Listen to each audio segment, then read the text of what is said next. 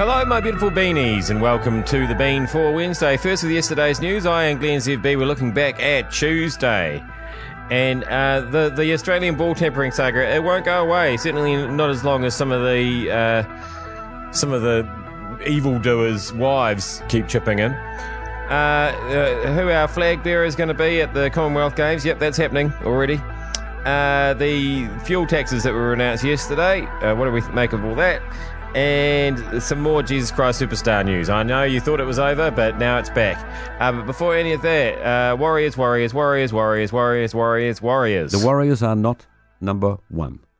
It doesn't matter how much you hear it. It doesn't matter where you hear it. They are not number one on the ladder. They are number two. If you don't believe me, go look at the ladder. This fake news that they're number one, they were momentarily over the weekend because St George hadn't played. But they are number two. And the points differential is something like, they've won the same number of games, but the points differential is something like 49 points. St George Illawarra are just playing phenomenally. I don't think any better than the Warriors. But just a matter of getting things right. St George is number one, the Warriors are number two. The points differential is everything when it comes to the crunch. You know, you get to the end of the season and the points differential can play a very, very important part in the game. In who you play in the first round, in where you play in the first round, in all sorts of aspects. So just keep it in mind. If they get to number one, by the way, I'll be ecstatic. I'm ecstatic now, I have to say. My resignation from their support team last year has done them a world of good. Yeah, it is a bit annoying how tables work like that. It's like the Chiefs, who've actually got a better win-loss ratio than the Crusaders, and yet the Crusaders are ahead of them on the table because they played an extra game. These tables. We need to look into these tables. Anyway, not that I'm bitter. But unlike some of the Australian cricketers' wives who apparently are bitter and have gone public. Oh dear. I'm also not sure why you'd subject your kids to it. I mean, I get travelling as a family with your partner's sport is ideal, but if you think you're going to be a target or sledging material or make matters worse, don't go. And when you see them turning up in Sonny Bill Williams masks, leave. It was one thing to have Warner himself break down in a tearful apology. It's quite another to have her telling us how upset she is too. At the end of the day, he is where he is because he broke the rules. He showed a stunning lack of judgment and morality and sportsmanship. People aren't going to just pop that to one side because his wife's come forward to say she feels bad and feels responsible. She's also said she's an emotional wreck and that it's killing her. Well, given that, counselling is probably the only place for her to be working that through, not the media.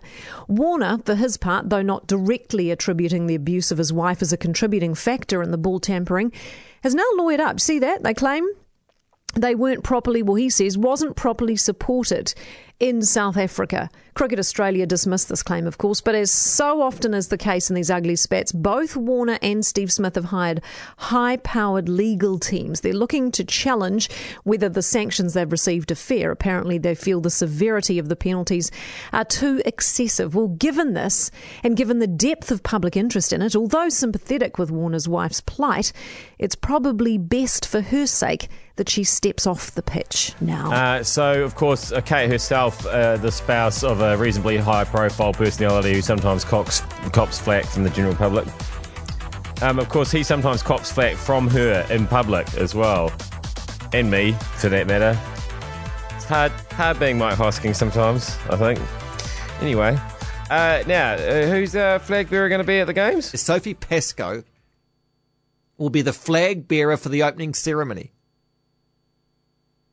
of the Com Games. The Com Games that there's got so little interest in that TV3 sent one of their anchors who interviewed someone off a show called The GC.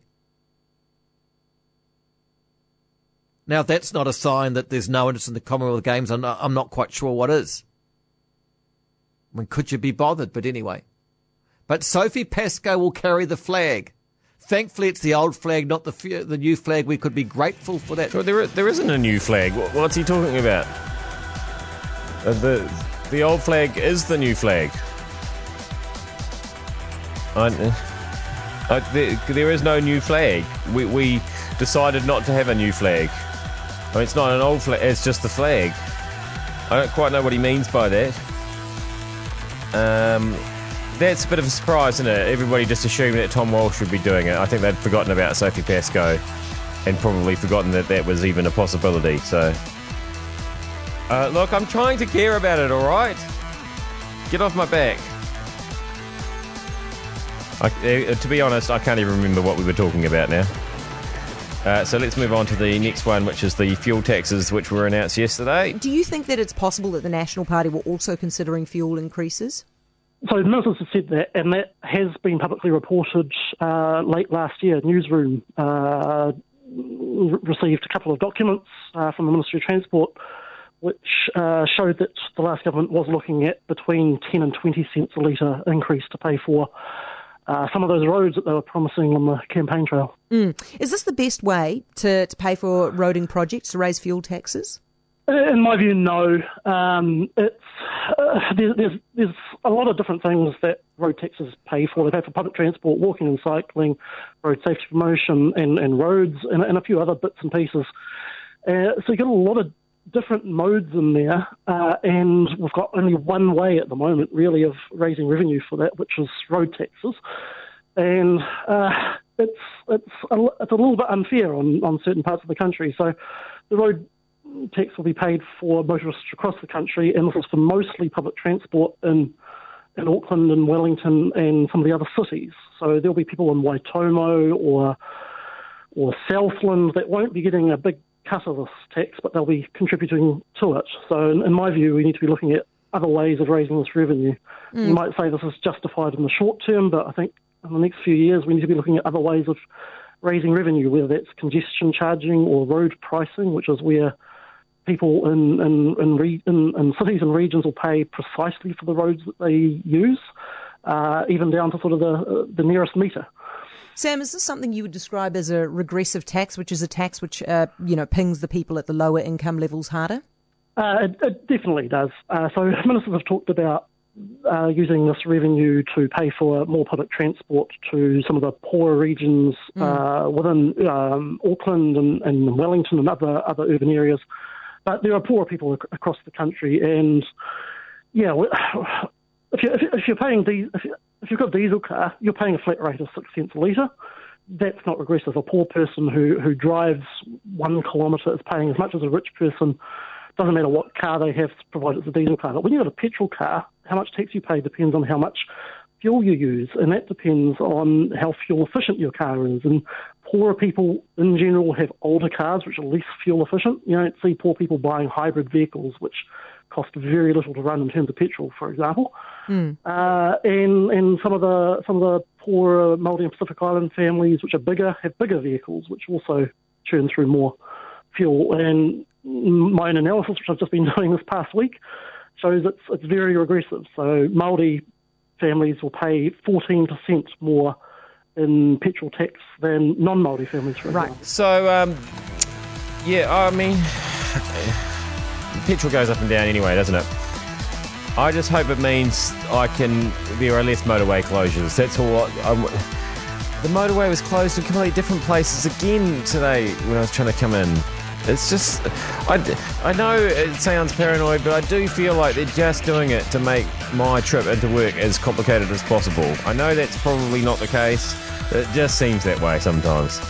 And another thing that's not all about me is Jesus Christ Superstar. NBC had one of their live musical events over the weekend where they had famous people like Sarah Bareilles, John Legend, and Alice Cooper singing the song I sang in my recent production of Jesus Christ Superstar. Now, I asked a question about this song, and the song, of course, is King Herod's song from Jesus Christ Superstar. Hang on, you scared of me, Christ, Mr. Wonderful Christ. You're a joke, you're not the Lord, you are nothing but a fraud. Take him away. It is a brilliant performance of King Herod's King of the Jews song. And I said, do you know, can you guess who's singing this? Guess. Get out, you king of the Jews. Alice Cooper plays Herod's. Jesus Christ is played by John Legend, and there's a wealth of other superstars as well in a new production of Jesus Christ Superstar on US screens, and it's actually going off, and it's just brilliant. And I think the casting of Alice Cooper as King Herod is possibly a piece of casting genius, as with John Legend. I've heard him singing Gesselthwain. I can never say that word. And he is just impeccable. Go to my Facebook page for a link and follow it, and you'll be watching musicals all afternoon. Can you really not pronounce Gethsemane? That's disappointing. Also disappointing that he thought that Alice Cooper was good. I mean, I may be biased, but he just stood there and sang, whereas I tap dance, believe it or not, when I did it. Wow. I made it look like I was tap dancing. I had dancers behind me who were actually tap dancing, and I just moved in a similar direction to create the illusion of a tap dance. You should have seen it. If you didn't, you missed out. I am Glenn ZB. It's not all about me, but that was News Talk ZB. We'll see you back here again tomorrow for more.